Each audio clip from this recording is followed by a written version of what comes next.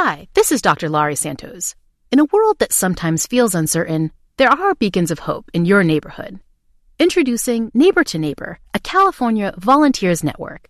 We believe that the people living all around you are your best bet at creating meaningful social bonds and preparing you for the next big weather event. Whether it's lending a helping hand to a neighbor in need or standing together in times of natural disaster, Neighbor to Neighbor empowers you to grow your community. Visit caneighbors.com to learn how you can build a more connected community. Neighbor to Neighbor. It takes a neighborhood. Hi, this is Dr. Laurie Santos. In a world that sometimes feels uncertain, there are beacons of hope in your neighborhood. Introducing Neighbor to Neighbor, a California volunteers network.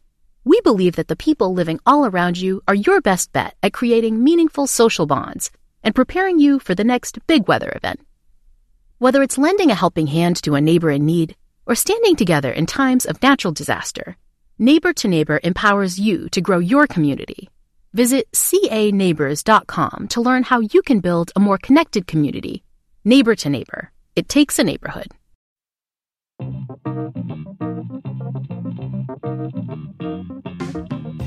This week on Barça Talk, every fan has had a response to the loss in the Champions League, and we are letting your voices be heard.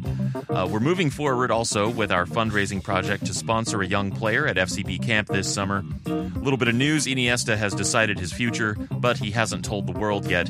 And the first team are still undefeated and several points clear with the league championship well in sight. So let's talk.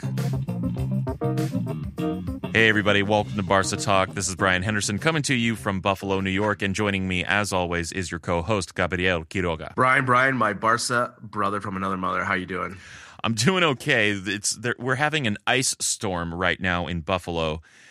It's not fun, but and we really thought we were past this. You know, we really thought that spring had fully arrived. You know, just the other day, let me tell you this. Just the other day, I was standing out on my porch, and we have these cables that run from our house to the posts on the street. And on the wire were two birds, a boy bird and a girl bird, or I should say a man and a woman bird, because they were getting it on, literally on the wire. They were perched on the wire next to each other, and every so often the larger bird, which I assume is the man, would just hop on top of the smaller bird and, you know, do a couple of pumps and then hop back off, because I think they were having some balance issues, but for some reason they had to do it right there on that wire. That's how close we are to spring here in Buffalo. And then this weekend, or just last night, we got some crazy winds, ice falling from the sky. You know, that's the thing about Buffalo. You get all manner of frozen water falling from the sky. I feel like Buffalo is the backdrop for... What was that movie, The World Never Ends, or whatever, that weather movie, you know, where the natural disasters all hit with the ice storm and the hail and all that stuff. I feel like every time we talk, Buffalo just has like a new weather story for me. So yeah, it's a diverse spectrum of cold, awful weather in Buffalo. Well, I have a quick story for you. Last night I went to this place that opens at 3 a.m. Yeah, you did. And yeah, it was crazy. You go in, you ring the bell, they look to see if you're not too drunk, they let you in. You go down to this underground bunker place. Is there a password? Is it speakeasy style? There's no password, but it's pretty close to it, right? Right. And you go down, they sit you down, and they have this menu they give you. You either have wine, beer, mixed drink, and then they have three things of food. Cold cut meats, like Spanish meats, cheese, and spaghetti bolognese, which is like the most random thing ever. Okay, that's great junk food. Yeah, but apparently that's what they're known for. Because I got there around 3:30. I was one of the first people there with some friends, and all of a sudden, people just kept coming in, and they all ordered spaghetti bolognese. And I did not have it because it just didn't look good. But it was just a very interesting place. Then at 4:00 in the morning, some guy comes up to the piano and just starts playing piano for an hour. Nice. Random Madrid night. Well, they have a piano, so it's serving its purpose. Exactly. Funny thing about pianos, you know, they're musical instruments, but they look like furniture. So don't be fooled. Like when a piano is being played, that is a piano doing what it's supposed to do. Exactly. But it was just such a random place. You know, it was like this underground bunker serving spaghetti bolognese. And as I was talking to my friends, I was saying, what was their business plan? Like right. We're going to open this place at 3 a.m. Perfect. It's like 3 a.m. Well, what I imagine that not many other places are open at that hour. So, well, you'd be surprised. There are a lot of places still open at 3 a.m. here in Madrid. Wow. So, but it's just funny that this place apparently everyone knows about that serves spaghetti bolognese, which is just super random. Yeah, seriously. All right. Well, there's no sense in putting it off any longer. We'd actually talked about putting out a special episode on Wednesday, but we decided to just let the dust settle a little bit after we suffered that terrible loss and played a terrible game in Rome and got knocked out of the Champions League in the quarterfinals for the third year in a row after winning the title in 2015. Brian, man, I was so upset on Tuesday night. I mean, just for a bunch of factors, right? It wasn't just the loss. It was just how we lost. Yeah. The effort, that we were tired, the terrible tactics, no halftime adjustments, and of course, terrible substitutions. It was all of this at a head, and everyone, it seemed like, on Twitter, on social media, could see what was happening, and nothing was being done. It seemed as though it was this long car crash that we could see the inevitable end, and we were just telling them to move to the left, to the right, and nothing happened, right? Yeah. That's what it felt like. Yeah. Get out of the way. Exactly. Do something. And instead, they went faster. Yeah. Like, nope, this is going fine. Yeah. Everything is fine. My God. Yeah, Brian, that was denial in action. Oh my gosh. Not only a river in Africa, right? And we've been talking, we've been applauding Val Green's efforts all year about, how we ride the ship, obviously 39 unbeaten, all these things. And, in the most important moment of the season, he came up super small. And, we got so many comments this week from this match, and also just reading. And I'm kind of glad we let the dust settle, because I'm a little bit more calm now. I can talk about it, a little bit more analytical about what happened. But, for me, maybe Val Green still just has this small club mentality. Yeah, I've been hearing that a lot. I mean, that's the thing, right? I mean, there's a lot of factors that went into this supernova of a loss. It's a bunch of players had a terrible night. Our tactics were horrible. We were tired. And again, as we've been talking about, it all came back to that Leganés match where we could have easily just rested so many players and we could have had a better result. That Saturday turnaround to Tuesday night game and also flying to Roma is super difficult. And I just don't, this happened with Luis Enrique too, where he just burned the players out so much, and it drives me crazy because, Barcelona, Real Madrid, Bayern Munich, these are cutting edge teams with fitness technology. They have those heart rate monitors. They monitor, minutes and kilometers and everything. And to have this come in the most important moment of the season, it's just baffling to me. I know. Well, let's start getting into it, because normally we review matches all by ourselves from our own perspective. And of course, there's a strong community aspect to this show also, but we normally keep that separate from talking about the games. And that's how we're going to talk about the league match with Valencia later. But the only thing that anyone could really talk about this week, of course, was the Champions League. Anyway, so rather than cover the Champions League match the way we normally do, we actually want to start with what you guys had to say to us about that loss in the Champions League. So the first comment we're going to get into came from us in Facebook from Asmi AB. He says, "Good morning, guys. I'm still shocked. I can't get over this defeat. I don't know if I will. I can't find an answer. But the question is, why did Valverde bring Gomes in? Why does he bring to the team? What was our coach's motive, actually? Is it attacking? Is it defensive? Like, forget everything else in the game. The one thing just doesn't make any sense." Yeah. So I think, this is, it's so funny because everyone just has so many questions about what happened, right? And it almost seems as though Val Green just said, pass better from the back. Yeah. Try harder, run faster. And it was clear as day what Roma was doing. And half of their players even play over the weekend knowing that they were going to be full tilt 90 minutes pressing high.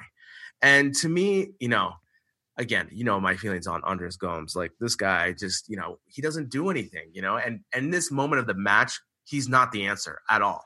Oh, no. I mean, and especially, we're going to get into this also later, but just the fact that Valverde waited so long to make any changes at all is mind-boggling. And then the change that he made was not positive. Exactly. And that's the other thing, too. He waited so long. Yeah. As I told you, Brian, like when I used to play and coming off the bench, sometimes when I did, it sucked coming in with 8 minutes left because you cannot do anything. It's almost impossible.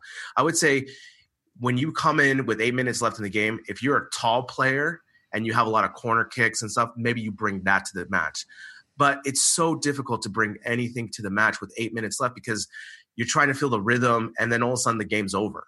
And exactly. It's especially at halftime. How did he not make any halftime adjustments? Seriously. I mean, even in like their tactical, like what they were going to do, even if he didn't want to change any players, but they came out and just kept doing the same thing. So, but I want to say thank you, Azmi, for putting that to us, and like we both feel your shock, and I think I can get over it though. Yeah, of course. I mean, that's the thing. I mean, obviously he wrote this the next day, and everyone was emotional. I know. Let me ask you this, Brian. I've watched so many videos, so many commentaries on this. We're one of the only clubs in the world that is lucky enough to compete for all three competitions and be serious threats in all three, right? Copa del Rey, Champions League, and La Liga. For me, I just think La Liga and Champions are really important. I just think, I think La Liga is always going to be the number one priority just because it's the longest. It's the it's the hardest just because so many games. And with Champions League, yeah, I want Champions League titles. And I know, we've seen our results in the last 5 years. It's super difficult to win. Luck, injury, all these things. But when we have this opportunity, we cannot just waste these years with Messi playing this type of style of football. That's the thing that just was one of the other things I was just so upset about. It's just we just waste another year with Messi, basically. Yeah. Now let's move on to another one. This one came on Twitter, and it says, "We beat Madrid 3-0 this season, but many of us forget we were outplayed and outclassed in the first half with how deep we were playing. In Bilbao, we went in front early and defended for the remaining 70 minutes. What did we expect against Roma, at Rome with a 4-1 lead? Of course, Valverde would try to be, quote, defensively solid. Valverde still thinks he's at Bilbao. He's still a coach with the small club, underdog mentality, would be best suited for Atleti, Chelsea, Milan, and the likes. Forgive my rant, Forza," and that came from Femi Mikael on Twitter. So thanks for that. And that's exactly what you were just saying, Gabriel, is that there's a lot of talk that Valverde still has this smaller club mentality, and he's not. Of course, he's been doing a very good job, or at least he's been getting good results.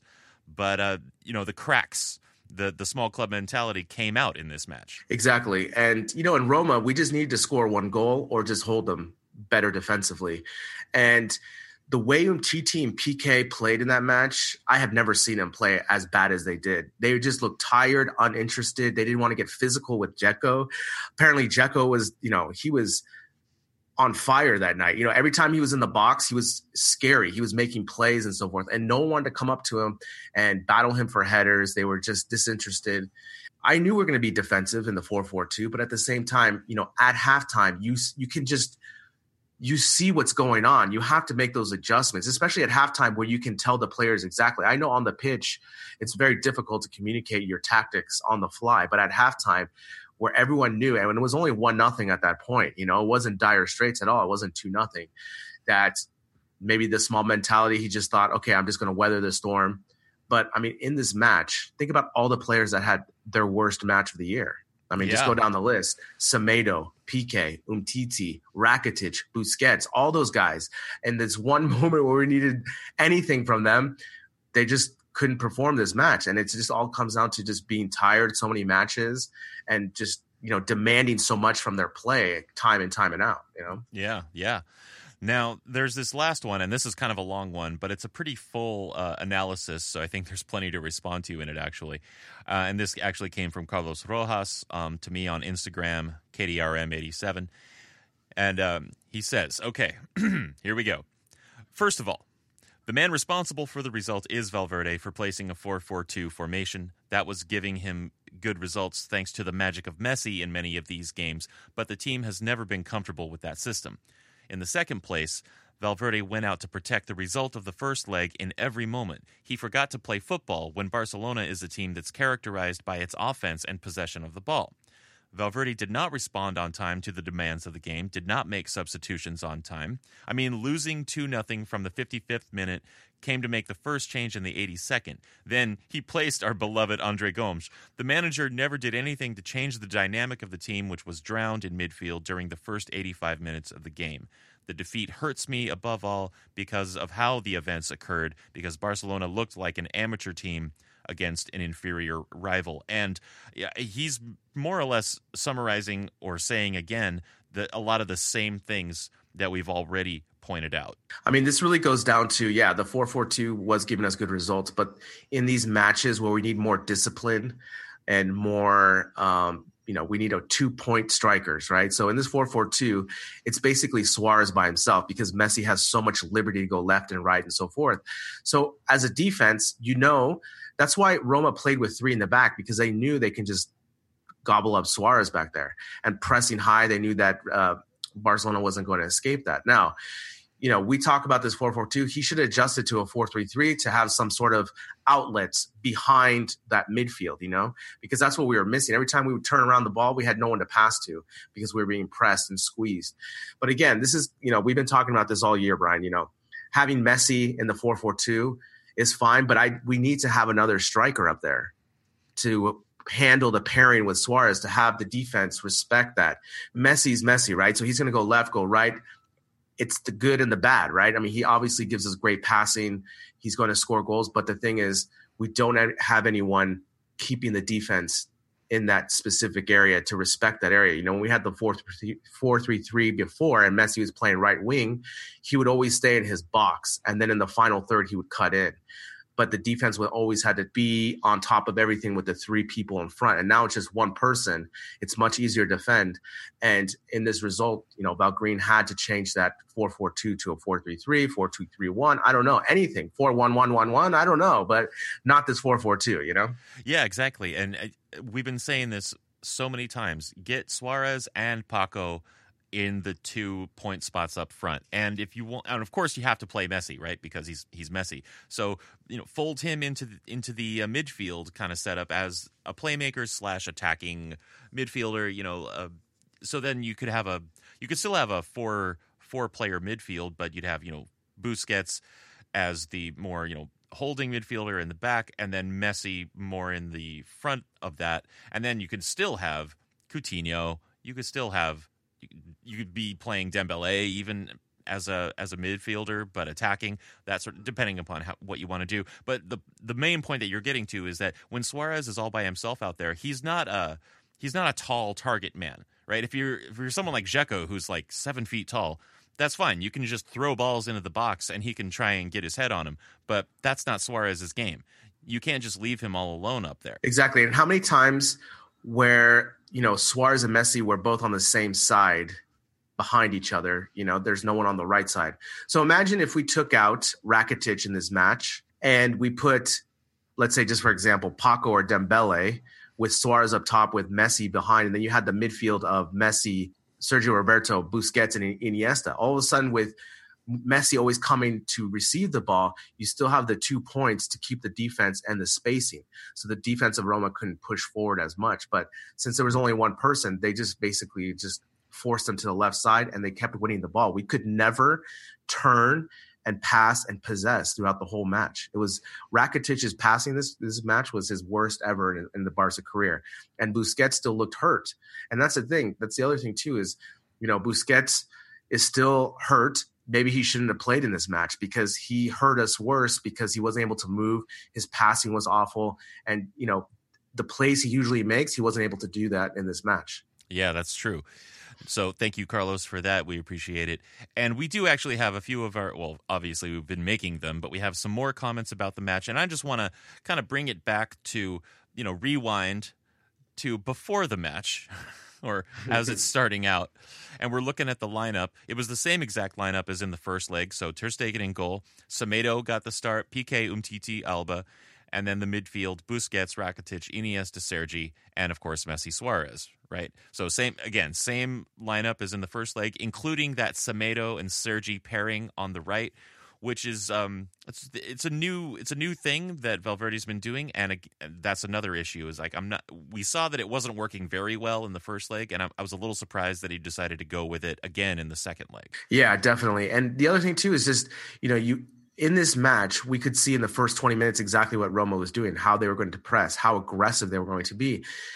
And to not make that adjustment, maybe to take Semedo out and put Sergi back at right back, and then maybe put Dembele up there just to have an outlet, a speed outlet, just so that the defense has to think about it, to me was super surprising. But, on paper, I was happy about the lineup, but within the first 5 minutes, I knew it was going to be a long game. Just the way I just remember specifically like one play where we got the ball to Iniesta, he turned, and all of a sudden the guy just tackled the shit out of him. And I was like, oh God. I was like, we look like we're walking in sand, like that's how we were playing. And they just looked like they were gliding on fire, fresh. And as soon as the Dzeko goal came through too as well, I said, oh my gosh, it's going to be a long night. I could just feel it. Yeah, well, that goal with the assist from De Rossi, you got to hand it to Dzeko, right? He was having a great game, and it was a good finish on that goal to get Ter Stegen going the other way. But, that was just the beginning of the pressure that Roma kept putting on the box. And PK and Umtiti just couldn't stay with it for the duration of the match. And, here's an interesting stat. PK had more touches than any other Barcelona player at 85. And after him was Rakitic with 74. And that just shows how heavily Roma were shutting us down. Yeah, it's twofold, right? Shutting us down and then also just throwing it into the box every time to Dzeko as a point man. They obviously just trusted that with his height, he was able to hold the ball and pass it out and make some plays. On that first goal, for me, Ter Stegen should have been way more aggressive to come out. I think he waited too long on that ball. I'm just, obviously in the situation, it could be different, but just from that play on TV when I was watching it live, I was just screaming, Ter Stegen, jump out. It's like, just make some contact. It just, like I said, it seemed as though that Umtiti and PK just looked disinterested. They didn't want to be physical with Dzeko. And especially with that 4-1 lead, it seemed as though we could have cruised. But as soon as that first goal came in the 6th minute, they should have just flipped the switch, and they could not flip the switch. Yeah, no, they really couldn't. And the other thing, tactically, I was watching a video on how Liverpool managed to beat Man City in the first leg.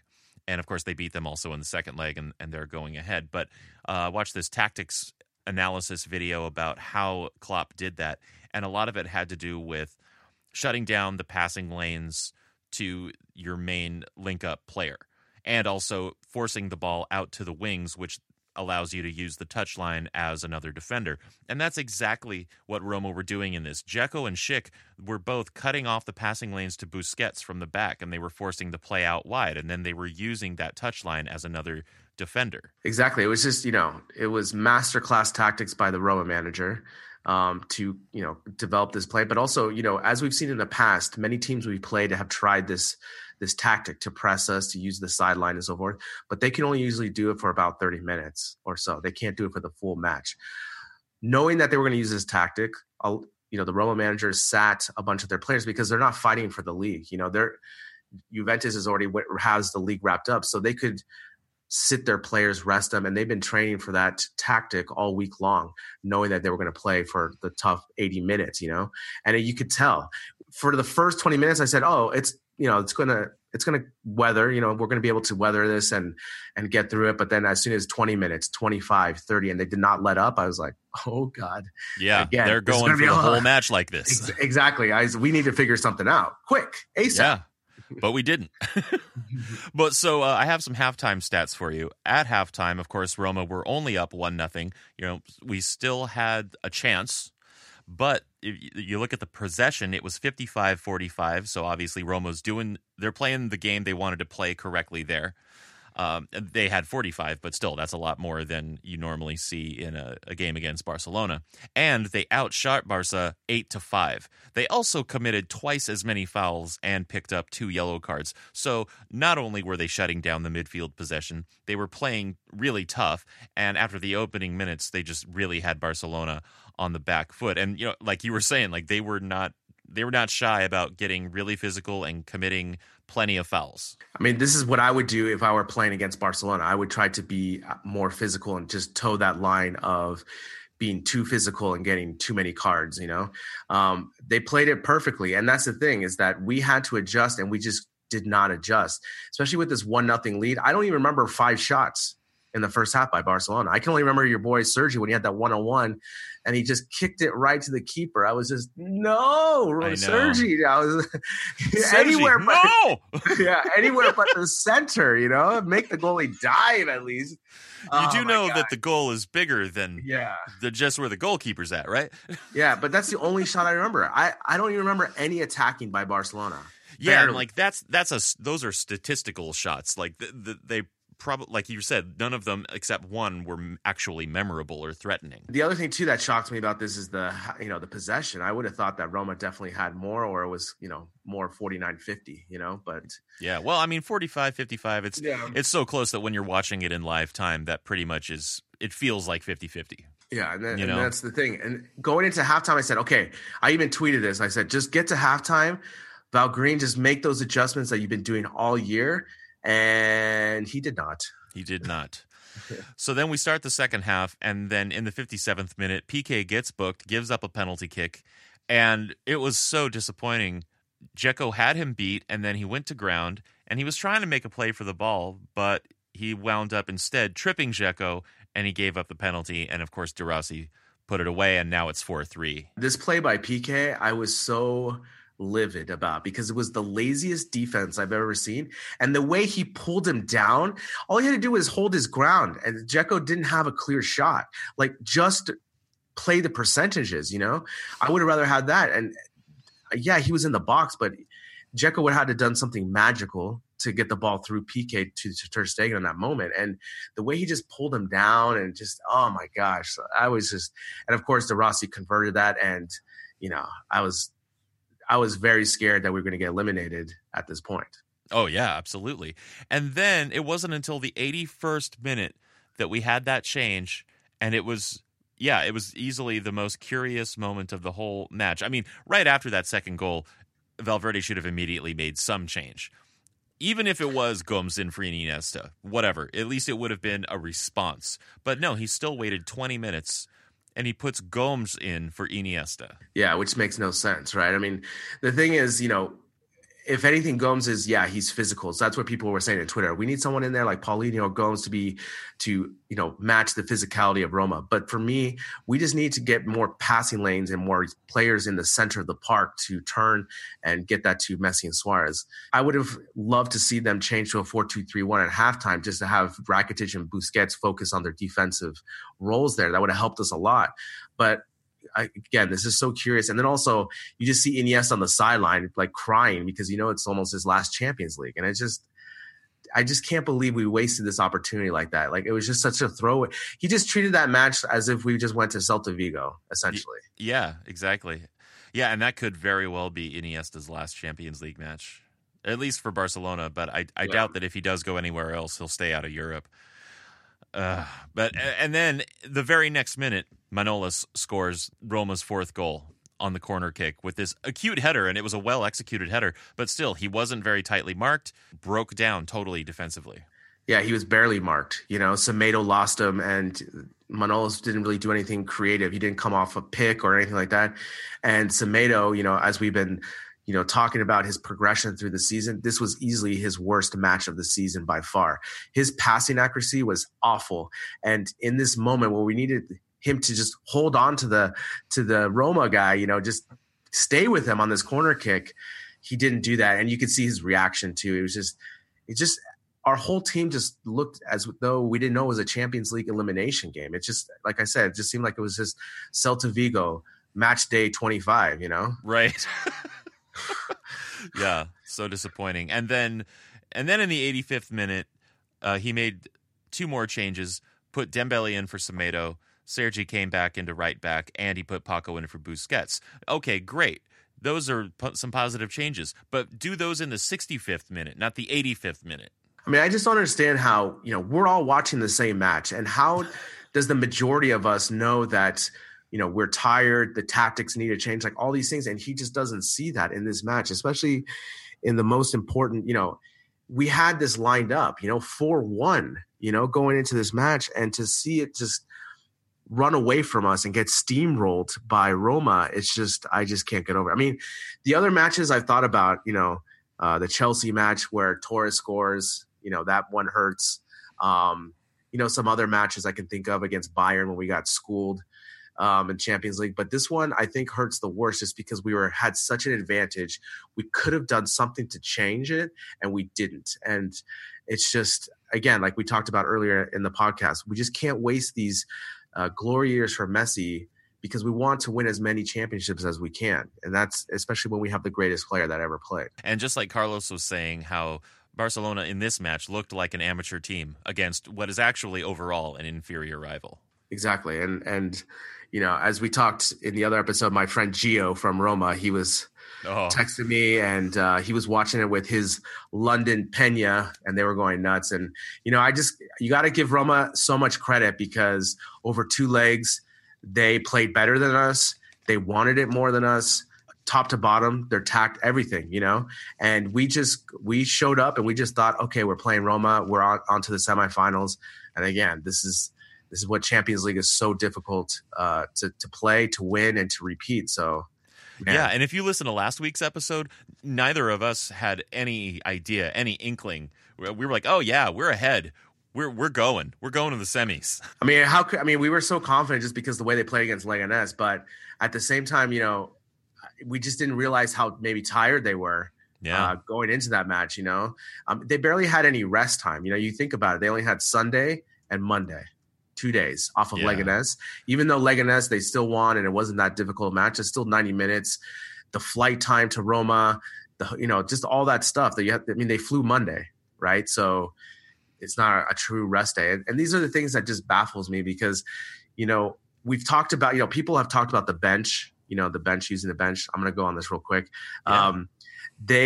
It's not about that we have to replace our team with a B squad against Leganés. It's just pepper in a couple of B squad players so they get more experience so that we can trust them so we don't have these burnouts like we do. We've had, it seems like we've had these burnouts in the last 5 years more often than not in Champions League. Yeah, and it's a way to, one, give them more experience, build trust with them, get them worked into the system in a fairly low-risk situation so that we can, as a team, do better overall. Exactly. I mean, because you have to think of with the 3 competitions we are in, we have so many matches. The thing is, we have to start using our top 11 in the semifinals of the Champions League, where we have to use them often in that. But the Leganés match is still going to haunt this season because, we won very easily, but I would have been super comfortable losing that match, resting our players, and have a better performance in the Champions League on that Tuesday night. Yeah, absolutely.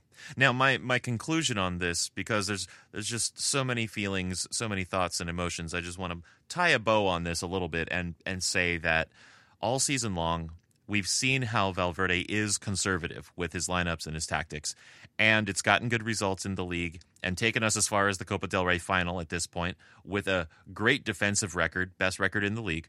But I just don't think he was equipped to respond to the pressure that Roma put on, having not been challenged to that degree at all this season. And we saw the cracks in the Copa del Rey against Espanyol, and the early lead Sevilla took in the league a couple of weeks ago, but we did manage to grind out those draws and wins. And plenty of people saw something like this coming, and my final thought on it is that I don't think Valverde really appreciates the talent that he has on the squad and on the bench, or he's afraid to use it. But I'm not calling for his removal or anything. I still think he's a good manager, but if he's going to get us further in the Champions League next year, he needs to take some lessons away from this loss, and I really hope he does. Well said. I mean, I totally agree with all those points. I hope that he learns from this season because, we do have a talented bench. We're talented enough that he should be able to sprinkle in Yerry Mina, Denis Suarez, Andres Gomes when we need to, just to give Rakitic a break. Because think about how Rakitic has played almost every match. And the poor guy, Well, he's got a break now. He broke his finger and he's in a cast and he's out for a little bit. Exactly. But that's the thing, right? I mean, when just think about all the important moments that we've had in Champions League. And I know, this is a super, La Liga is definitely the top priority, but I just want Champions League. And that's the other thing, is that Real Madrid is a favorite now. And if they win, I just can't, it'll just break my heart. Oh, I know. It'll break my heart so much. Do you think Rakitic maybe broke his finger on purpose? It was kind of like one of those draft dodging kind of situations. He's like, I need out. I need out for a little bit. I'm just going to break my finger. Yeah, I'm just going to fall major. My finger. Yeah. Could be, I mean, if you look at his minutes, I'm sure it's top of the team, just because when Busquets was out, Rakitic played more, and that's the thing. And he already played a lot before that. So. Yeah, exactly. That's the thing. I mean, oh man, this match, man, it just kills me. It kills me, man. Right. Well, let's we've said a lot. There will always be more to say. I think whenever we think about this match, it'll bring up some feelings. But for now, let's try and put it behind us and look ahead. Now, we do have a couple other of community items, and this also came from Carlos, and he said that he'd like us to talk about the imminent and necessary introduction of VAR in La Liga and Champions League, which I think is mainly a reference to the 98th minute penalty that was awarded to Ronaldo, which allowed Real Madrid to go forward. Brian, the other thing that happened this week was the shit talking that happened in my school on Tuesday, or actually Wednesday and Thursday. I just couldn't believe it. I get to school, and of course, all my teacher friends that are Real Madrid friends are like, "Oh my God, Barça out," and they just laughing and so forth. And then the next day, they're just like, "Yep, it was a penalty." Straight face. And I'm just like, you gotta really? Yeah, seriously. I tweeted a great video where they were all celebrating the win with the referee. Right. He was their 12th man. Correct. He was the 12th man. But, Brian, we've talked about this VAR and this video, the goal line technology, and I'm all for it. I want better decision-making in the refs' hands, and I want good calls. People, I heard Pochettino, the manager of Tottenham Hotspur, he said it's going to ruin the game. And I'm like, how is it going to ruin the game? It's just going to make, the game is much faster, stronger now. The refs are sometimes out of position. This is a tool that's going to help make these correct calls. Wouldn't you be all for it? Yeah, well, here are the facts on it. La Liga will begin using VAR next season, which is different from goal line technology. It's essentially an instant replay system for review. But UEFA have said that they have no plans to introduce VAR into the Champions League or Europa League this season or next. But FIFA will be using it in the World Cup this summer, so that'll be interesting, and that might actually lead to some developments from UEFA. Now, my thought on it is I'm all for using technology to make the game more fair and to give the match officials more tools to make the right calls. But one thing I don't want is for it to turn into American football, or at least how American football used to be, with just an incessant amount of play review happening so often that it just ruins the flow of the game. But as long as it's only used for scoring situations and penalties, which, as I understand it, that's the plan, is that it's only going to be used in certain situations. And they've managed to get the review time, the review process down to just a few seconds. They can do it very quickly. So as long as they can maintain that and keep the kind of the spirit of the flow of the game as a game, then I'm okay with that. Yeah, I totally agree. And just like you said, with American football, those, they made the games longer because of those replays. So they had to limit those replays. And I think, with these scoring situations, that it's not going to take that long. You're going to be able to see within a couple, two replays on it, and that's it. And so I don't think it's going to slow down the game too much. But for me, like I said, I just want the right call and a better tool to help the ref, because the ref is all alone. It's him against 22 players. Yeah, and I mean, as a technology and the systems that they use to use it, what I've read the other day is that there's something like a 98.9% accuracy rate using that technology. And I saw it in use in a friendly, and I know that they use it officially in the Bundesliga. Of course, I don't watch Bundesliga, so I don't know how that's going. But I haven't heard anything about it ruining the game yet in Germany. Yeah, but the other thing, too, is that sometimes you don't need it. You right. know, that's the thing. I mean, that's the thing. There's some games that you'll need that one or twice, and other games you won't need it at all. So, yeah, it's only the idea is to only use it for contentious or difficult calls. Yeah, I mean, I'm all for it. Yeah, I'm down with that. All right, and lastly, we got an email from Justin. Says, hey guys, big fan of the pod. Keep up the great work. A few shows ago, you were joking about which jersey you would buy if you reached your fundraising goal. And he's referring to our Patreon goal to reach 100 supporters at $3 a month. At that point, we'll hold a drawing from among those supporters to give away a free jersey. So Justin's saying, you made it sound like you knew of a place where you could get older kit from previous seasons. I've been struggling to find how to do this as I'm looking to replace an old jersey of mine that got stolen or perhaps left behind at a party. If you could let me know where I might find a place that sells authentic jerseys, that would be awesome. So I did some Googling. Oh, you did some Googling. Yeah, I asked Mr. Google and I said, Mr. Google, find me some Barça retro jerseys in hands. Remember Ask Jeeves? Yeah. Why did it take off? I really like talking to him. Yeah. So, Justin, I found this website. It's classicfootballshirts.co.uk. I don't know what the shipping is going back to the States, but I found they have a really good selection of really old and vintage Barça jerseys. I saw they had the orange one from the Dream Team and so forth. And so check them out. That's the best one I could find. Other ones, they don't. Like Nike doesn't keep old ones as often. So yeah, and I found a couple other sites that I also sent to him. They're all in the UK, so you have to pay in pounds, and there's like shipping questions we don't know. But again, if we reach that 100 supporter goal on Patreon, then if you want one of those jerseys that's on classicfootballshirts.co.uk, we'll be happy to do that. Yeah, check them out. I found them and I got lost because you could just click on all those jerseys. And I'm like, I could get that one. I like this one. Why not this one? Okay. That'd be nice. Yeah. All right. So, well, thanks, Justin. Hope that helps. And good luck in your search to replace that jersey. Now, also, we have some news about our fundraising campaign to send a youth player to FCB camp in Houston this summer. This is not for the show. This is just a community service project we're spearheading. And first of all, I spoke to the camp offices this week, and they're a good bit over 50% full for the Houston camp. And by the end of April and early May, they'll probably be running out of spots. So we need to get the money coming in for this right now to make sure we can get the kid that you're going to be sponsoring signed up before the camp is full. And that leads me to the second bit of news. Our man in Houston, Victor, Vice President of the Houston Kool-A's, has informed me he's identified 2 kids, maybe a third, to put into the lottery to receive this sponsorship that we're trying to get money for.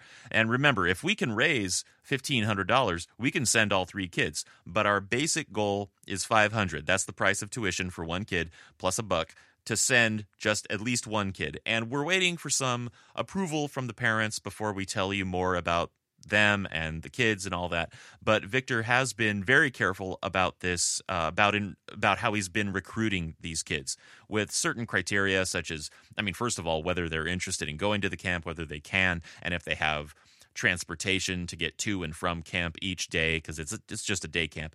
So I'm confident that these kids are good candidates. I trust Victor, and we're looking forward to being able to tell you more about them soon. But don't wait. Give a few dollars to this cause, $5, $10, and when you do, please share it on your social media if you have that. And to do this, just go to our website, barsatalk.net, and there's a link to our GoFundMe campaign right on the homepage there below the most recent episode. And finally, if you have a question or topic you want to hear us get into, drop us a line at barsatalk.net or leave a message on the phone line at 716-795-2853. That's a Buffalo number. Now, we do have this one small news item, and it is that Iniesta has apparently decided his future. He knows what he's going to do. Sport reported that after the Valencia win, he's made a decision about what he's going to do next season. What that is, we still don't know, but apparently he will make an announcement by April 30th, according to Sport. From the images of the Champions League match, for me, it just seems like he's going to go. But why doesn't he just stay? Why can't we just use him as a sub player? Just stay. We love you. He can still play matches. Why can't he just play one more year and just, he may not start, but he can definitely help us with the last 20 minutes of a match or a spot start here and there. You're not asking him to do so much. I don't understand why. I understand as he's an elite player playing so many times starting. maybe it's hard to regress that way. But at the same time, wouldn't you just want to stay at Barça and just, the place that you played your whole professional career essentially, and I don't know, tutored the younger players, and instead of going to China, or I don't know, that's just me. I think getting him into kind of a bench captain kind of situation where, he's still on the squad, he plays fewer minutes, fewer starts, but he's still there to, again, help, kind of like you were saying, just, help the other guys improve, get better, and with all of his wisdom and leadership, he has so many things to offer beyond just what he can do on the pitch. And I would love it if he would stick around and offer those things as well. That's what I was looking for, and especially, for example, next season, he comes off the bench, gives us 10 minutes to close out a match. You just have Iniesta come in and control the midfield that way, and he's just going to be super fresh all the time because he's not going to be putting so much demand week to week on his body. But I don't know. I understand you want to try a new opportunity and go to, a different league to help kickstart that league. But to me, I would just, you have your family here in Barcelona. It's just comfortable. The team's not really kicking him out, essentially. Especially he has a contract for life. He can do whatever he wants at the end of each season. And especially, for this upcoming season, he's not going to be taking away a roster spot from someone that's going to be that much better than him, Right. I was thinking when they first signed him to that deal where basically every year he can choose what he wants to do. What if just every year, blinders on, he comes in saying, "I'm ready. Put me in. I want to start." Yeah. Like after 2 or 3 years, it's like, Andres, we might have to talk. Yeah. I could see that. But at the same time, I mean, I'm sure in the beginning there was that understanding that from season to season, his match minutes are going to go down and starts and so forth. But, to me, I just hate when, especially with Iniesta, he could still be useful going forward for us. Very. Mentor the young players and to come in to close matches. Absolutely. So we'll see what happens, and we'll keep you abreast of that. And again, I don't know if he's going to actually make an announcement by April 30th, but that's what I read. So we'll keep you updated on that. Now, we do have a couple of little updates about FCB Femení and Barça B. Barça B are actually playing on Monday evening in Huesca, so we're actually going to have to just catch you up on their performance in the Liga 1-2-3 on next week's episode. But FCB Femení won against Betis 2-0, and we'll have a match recap and full results of the Liga Femenina on our special Monday Extra video. And this is something we do on Mondays, and normally it's a patron-only post just for our supporters, but anyone can check it out this week. Just go to patreon.com/BarcaTalkPod, find the video under our posts, or you can just go to barcatalk.net/support and click through to Patreon from there. And while you're there, consider becoming a supporter of the show for just $3 a month, and you'll get all of our bonus material week to week. Now, elsewhere in the Champions League, of course, we talked about our match in great and morbid detail. But elsewhere in the Champions League, Bayern and Sevilla, they played to a scoreless draw in the second leg, and that's going to send Bayern ahead after their 2-1 win in the first leg. So Bayern's in the semifinals. Brian, I don't care about the Champions League anymore. Well, you generally work off small bullet points, whereas I like to write things out a lot on the document that we base each episode on. And I kind of like going through this very quickly. Here's basically my setup is Bayern and Sevilla, they played, blah, blah, blah. Bayern goes ahead. Don't care. Juventus 3-1, Real Madrid, blah, blah, blah. Real Madrid goes through. Hate Real Madrid. Man City 1-2. Liverpool goes ahead. Liverpool looks good. Hey, Brian, I'm speaking the truth, It's true, yeah. I love your bullet points. Bayern, Sevilla, don't care. Real Madrid, hate Real Madrid. Correct. I mean... Well, let's talk about Liverpool. All right, let's talk about Liverpool. I'm excited. They're my dark horse. I'm rooting for them to shock the world, essentially, because no one saw them coming through the way they've been playing, especially against Man City. Again, Real Madrid gets the breaks. They are, since they're not in La Liga, they can focus 100% in Champions League. That's why they're able to perform in Champions League. Again, Ronaldo had some goals. He's the best player in the world, apparently. I don't agree. All my students, obviously, as I told you, the next day they all said it was a penalty. I obviously disagree. But that match was really exciting. I don't know if you saw that. That was a really exciting match. But I'm pulling for a Bayern-Liverpool final. I think for me that would be an interesting final. I think it would be entertaining, and also Real Madrid wouldn't be in it. So yeah, so I would love for Bayern to just knock Real Madrid out in the semifinal. That would be great. Yeah, hopefully they don't get hosed like they did last time when Pep was in charge in Bayern, and they got, I don't know if you remember, Vidal got sent off on some iffy yellow cards, and Real Madrid were able to pull that off. So hopefully Bayern has a better showing this time, especially with James playing really well for them. Let's go Bayern. Yeah. Bayern Liverpool final. That's what we're pulling for. Yeah. All right. Well, let's talk about La Liga. So first off, I want to look ahead to Celta, and I just want to say that with our current position in the league, and after what we've just gone through, with Roma, I really want to see Dembele, Dennis, Semedo, Yerry Mina start in the Celta match. I don't even care if we lose. We have points to spare, and I'm starting to get impatient for those guys to get more time. I mean, I definitely think, obviously, Dembele's hopefully going to get some more time, but the other guys, I don't know. Especially Yerry Mina, I don't think he's going to get that much playing time this season. But like you said, these are the matches that we can use to develop and gain their confidence. I want to see Dembele more. Playing in the 4-2-3-1 or 4-3-3. He needs to get used to it because we're going to need him next season, and he's going to be a vital role. Semedo as well. Semedo has to get better with his passing. His passing accuracy lately is not that great. Develop that chemistry with the right midfield and know when to go up and when not to, and to use those triangles for passing. So, again, here I have in my notes, the only player that really scares me for Celta is obviously Iago Aspas. He's a really good player. He, as we talked about, talked about the Spanish national team, he could have a place in the starting 11, him or Rodrigo as the top striker. So he has 20 goals this season, super exciting. He plays really well against Barcelona all the time, and he knows how to score. Yeah. No, I mean, he's like one of the top scorers in the league, and which is surprising because, I mean, Celta, they're not doing horribly. They're not doing great, and it's kind of amazing that Iago Aspas he's clearly the goal scorer for Celta because he's so high up on the scorers list for the league. Yeah, he's had a really good 2 or 3 seasons. He has good speed. He has a really good knack for finishing, just like Rodrigo.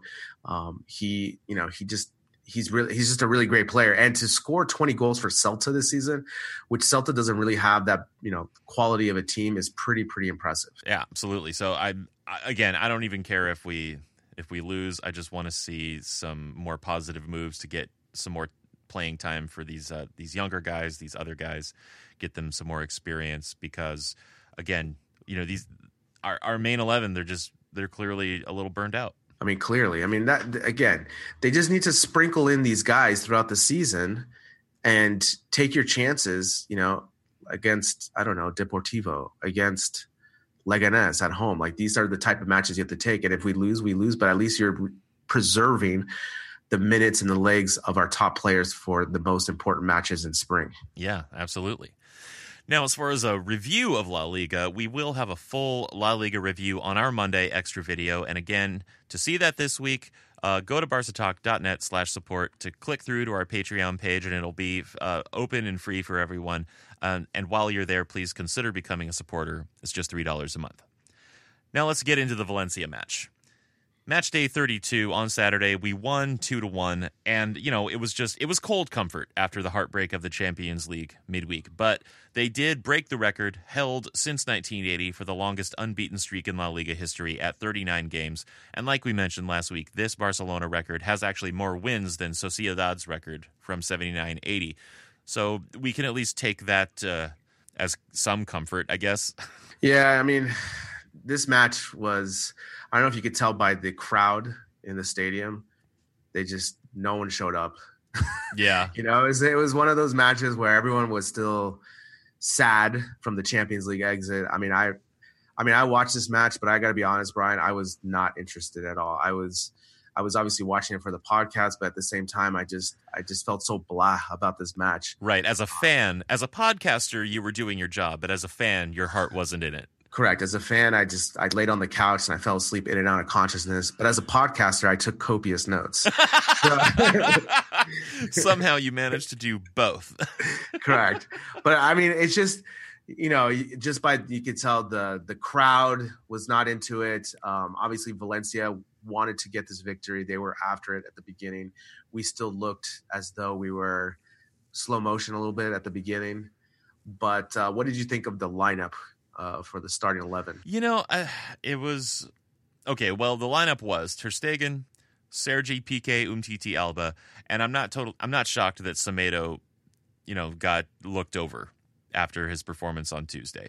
Although I feel like maybe now's the time to play him. But anyway, midfield had Busquets, Pauli, Iniesta, Coutinho, and of course I liked seeing Coutinho in there, and then Messi and Suarez. And at least one listener, Luke, was upset that Dembele was on the bench again, and I have to say, so was I. I would agree too. And the other thing too is I just rest Busquets.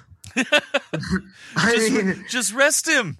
Just rest him. There's no need for him. I know, for example, if he's not 100%, I mean, as we saw against Roma, it didn't seem as though he was 100%. Just rest him. The risk reward for this match is there's none. We already have the points.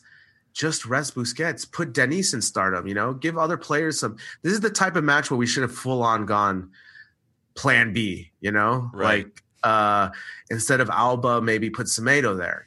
I don't know. The morning after lineup. Exactly.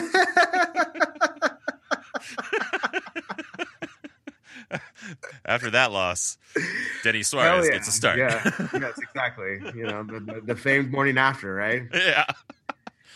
But then, like, for example, like Paulinho starting, like, okay, that's fine. I'm down with that. But then because I knew we had Coutinho, and obviously in the last La Liga matches, I've liked what I've seen with Coutinho. He adds more aggressiveness for us. He has the balance on the left side or the right side, depending on where he plays. But again, I want to see Dembele. We paid so much money for him. Just use him. Yeah. Use him. In the words of this one listener, who I was Luke, my text buddy during matches, in the words of Luke, 150 fucking million. Exactly. I mean, he's not hurt. He's not hurt. He's not hurt. Just use him. He's looking good, man.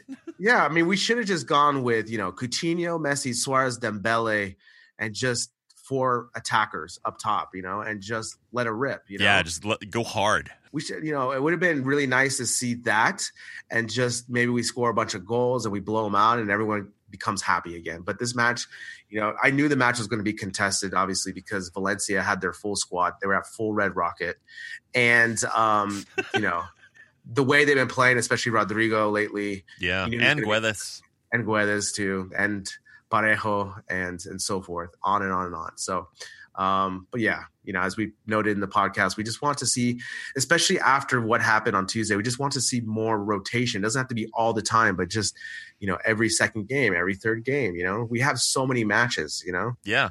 Well, let's get into some details here because there was this one moment in the 6th minute that I just absolutely loved.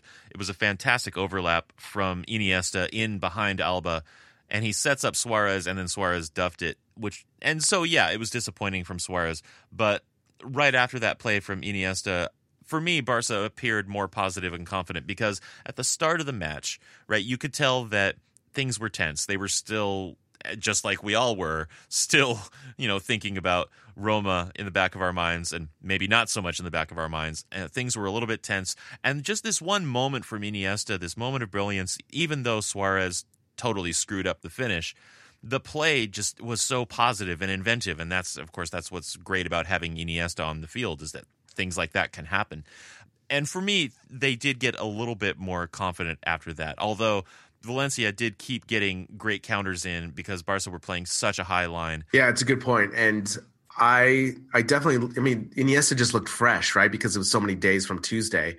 He made some great runs, especially on this pass, and Suarez duffed it. He totally just missed it, Yeah. But yeah, like you said, there was definitely they just looked a little bit more alive after that play, and that definitely helped to lead to the first goal by Suarez. Yeah, which was in the 15th minute, and it was some just great penetration, and also the side-footed, the outside of the foot passes from these Brazilians, like Pauli has them, and it was a great one from Coutinho for Suarez just to get it in through the lane that he got it through. I thought was beautiful, and it was a great finish from Suarez. Yeah, Coutinho, I'm gonna spoiler, right? He was my man of the match for this one. I just think that when he's in the lineup, you could, imagine if we had him for the Roma match. It makes me so sad because he just would have given us that aggressiveness that we needed, because you could just tell he's just after it. He feels more comfortable, and he was playing on the right side on this match, which is not his most quote unquote comfortable position. And again, that pass, the way he slotted with a really great accuracy and pace, and really great finish by Suarez. Yeah, a good finish. So at least we got that, and like things were the mood was starting to lighten a little bit, I think. But then in the 24th minute, Ter Stegen made this really bad pass, gave the ball away, and he just barely saved Rodrigo's shot. Yeah, that's the thing, is that Ter Stegen sometimes is overconfident with his passing, and he does give away these balls sometimes. But Rodrigo should have finished. But again, Ter Stegen was lucky not to give up the goal on that bad pass. Yeah, well, Ter Stegen had to do some serious work in this match, and actually, I think as it came down, the be-in man of the match poll wound up being for Ter Stegen because he made the saves that he made. Of course, ideally, you don't want your goalkeeper to have to be working so hard. Correct, but it's one of those things that. It seems Ter Stegen sometimes gets bored, and so he just needs to have this action to get, plugged in sometimes. But for as great as he is with his reactions and his passing, he does get sloppy with giving the ball easily to the other team with these overconfident passes. Yeah, and then there was another moment in the second half, 48th minute, so early minutes of the second half, where Umtiti had the ball, and then he just lost his feet. He was going to make a pass, and his feet came out from under him. And then suddenly Valencia were in on goal. Piqué covered the goal while Ter Stegen came out, which was good. He got aggressive, but he also left the goal wide open, and luckily Piqué was there to cover. But that was another close one. Yeah, it was good recovery by Piqué. Again, this is another thing too. Piqué should have been resting. I mean, he's been playing with this bothered knee. He obviously made a great play. Who knows if Vermaelen makes that play or not, but just great coverage on Piqué's part to follow the play, because, Ter Stegen came out, made Rodrigo make a move, and Rodrigo should have done better with his ball. But he just basically passed it, and Piqué was able to block it, and they were able to clear that scoring opportunity. Yeah, but then Umtiti got the second goal in the 51st minute on the corner kick with his head at a tough angle, so it was very well done. And I think he was redeeming himself a little bit after falling just those few minutes earlier. Definitely, and it was, again, this always goes down to, remember, Brian, as I tell you, defending corner kicks suck. And so when we used to do these short corners, I get it. We were trying to always maintain possession, because obviously this like that analytics aspect of it is, every time you do a long corner kick, you never retain possession. It's probably, I imagine that's how it came about. But for me, especially with Umtiti, Piqué, if we have Suarez in there, we should be able to throw that ball, because those are scoring opportunities. So Umtiti did a great job by attacking the ball and getting his first real goal for Barcelona. Yeah, seriously. Now there was this other play, and it's as I'm going through this, it makes me rethink my man of the match. I think maybe I want to change it to Iniesta. But anyway, this was in the 70th minute, and it was this beautiful explosive moment where Iniesta, he lit the fuse with this give to Messi, and then he drifted all the way to the other side of the box, and Messi returned, and Iniesta's shot, he was off balance, left-footed, in the air while he was falling down. It was an amazing effort, and it got saved. And it would have been great if that would have been a goal, because everything that led up to it was so beautiful, and that would have been the payoff. But we didn't get the goal. But I still want to mention that moment, because that was another one of those inspiring Iniesta-Messi moments, and that make me love the club, that make me love this team. Yeah, so don't go, Iniesta. Seriously, just stay. Just stay one more year. Just stay one more year. Yeah, I mean, obviously, you just see the chemistry they have. I mean, it's undeniable. It's it's hotter than yours and ours. Oh yeah. They just know exactly where they're going to go. It's an unspoken language, and on that play, that pass from Messi was divine. It was just, it lands right on Iniesta. Unfortunately, it was he wasn't able to get the goal, but it was a nice save by the Valencia keeper. So Iniesta had a really great match, and it's amazing what happens when you rest. Yeah, right. Exactly. Now, so then we can get into some substitutions. What did you think of the first sub, Dembele in for Coutinho in the 79th minute? I'm rolling my eyes. Why? Why do this change? I don't understand this at all. Unless Coutinho has some sort of knock that we don't know about, and they're limiting his minutes, but just let him play the whole match. I mean, like we talked about in the beginning of this match review, we want to see Dembele. So for me, it's great that he came in the match, but take someone else off, take Pauly off, take some, or Suarez even, just let's let Coutinho finish the match. Yeah, actually, I was looking at the starting 11, and my first thought was, take Pauly off. You're up 2 goals. If you want to put Dembele in and give him time, take off Pauly and change up the formation a little bit more. Exactly. And then obviously we have the second change, Denny's for Iniesta. I'm fine with that, but maybe do it earlier. Yeah, exactly. It's like, why? It's the 84th minute. Like, I don't understand. Well, what's Denny's going to do? Yeah. And also, Valverde has been so good about making his substitutions on the earlier side. These last 2 games, I don't know maybe he's just preoccupied. He's distracted. Maybe he's buying a new house and it's in escrow. And I know that's very stressful. A friend of mine is going through that right now. Like, maybe he just has like other things on his mind and he's forgetting to make his substitutions. And then his assistant is like, yeah, so it's like the 80th minute. You want to change anything up? Yeah, because before he would do it between the 75th minute. And for me, that would be more beneficial for both Iniesta and Dennis, because Dennis can actually get some playing time. He can actually make a difference in the match. He's fresh. We don't have to use Iniesta Dennis only gets 6 minutes. Yeah. What's he going to do with that? Yeah. What's he going to do with that? But anyway. Now, and then in the 86th minute, Dembele made it was a bad tackle. I appreciate his effort, but it was a bad tackle and he gave up a penalty. And then Parejo, on this play, Ter Stegen got to it, but it slipped under his arms. So there's like 2 levels of heartbreak on that situation. On the Dembele play, I didn't think it was a penalty because it didn't impede the pass, right? And yeah, it could be a bad tackle, but at the same time, it didn't, like I said, it wasn't a bad foul per se. But yeah, like you said, Ter Stegen made the save and it just squirted right under him, and he just turned around. He's like, God damn it, ball. Seriously. Why you got to be so round? Yeah. And slippery.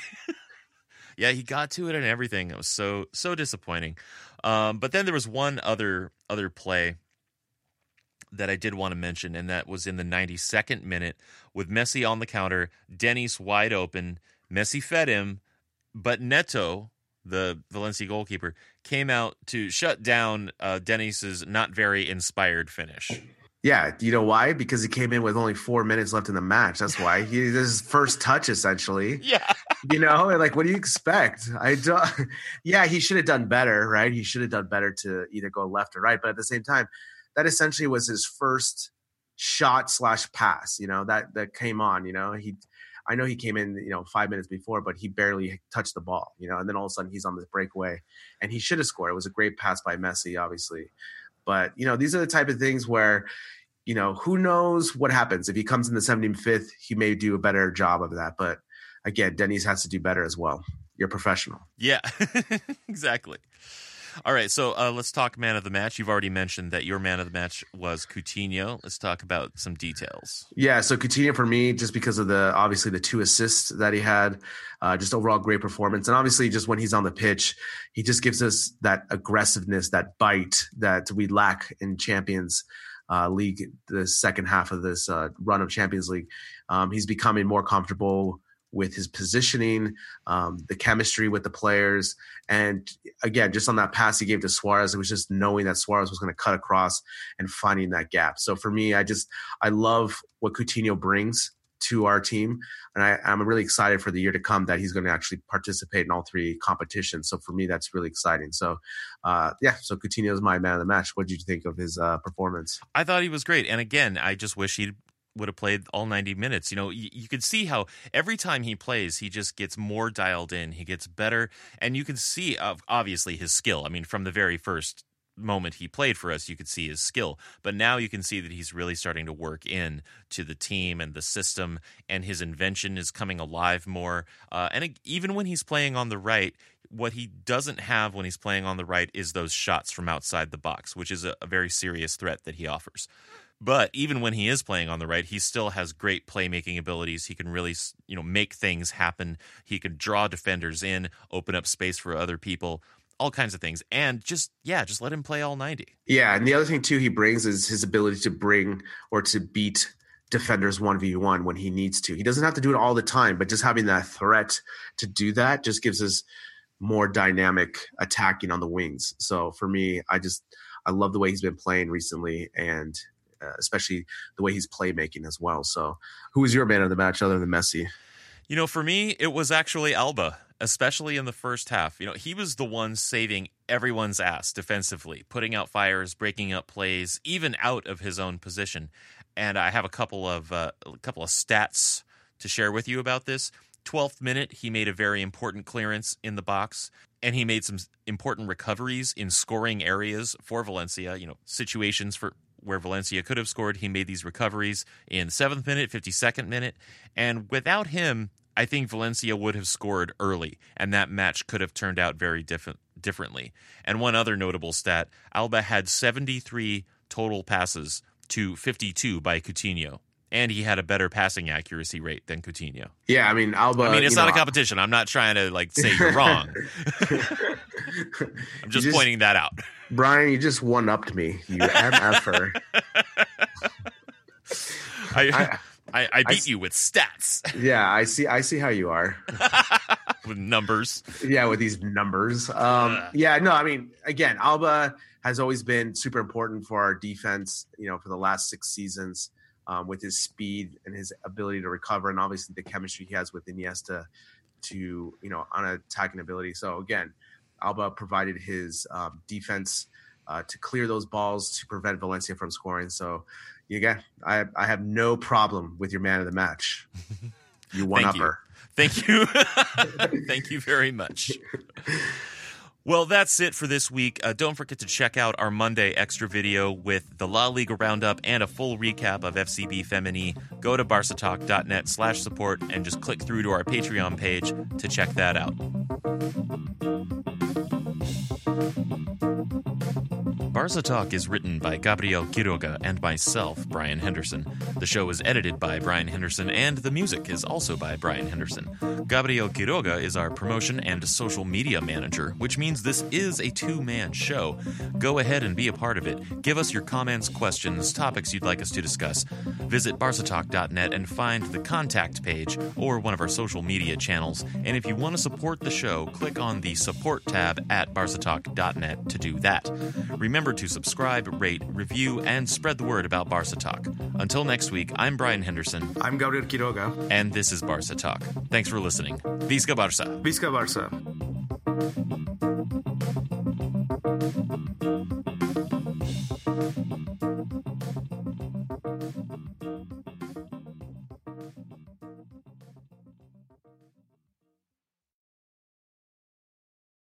Sports Social Podcast Network. Hi, this is Will Friedle. In a world that sometimes feels uncertain, where communities can be disconnected, there are beacons of hope in your neighborhood. Introducing Neighbor to Neighbor, a California volunteers network. They believe that the people living all around you are your best bet at creating meaningful social bonds and preparing you for the next big weather event. Whether it's lending a helping hand to a neighbor in need or standing together in times of natural disaster, Neighbor to Neighbor empowers you to grow your community. Visit caneighbors.com to learn how you can help build a more connected community. Neighbor to Neighbor. It takes a neighborhood.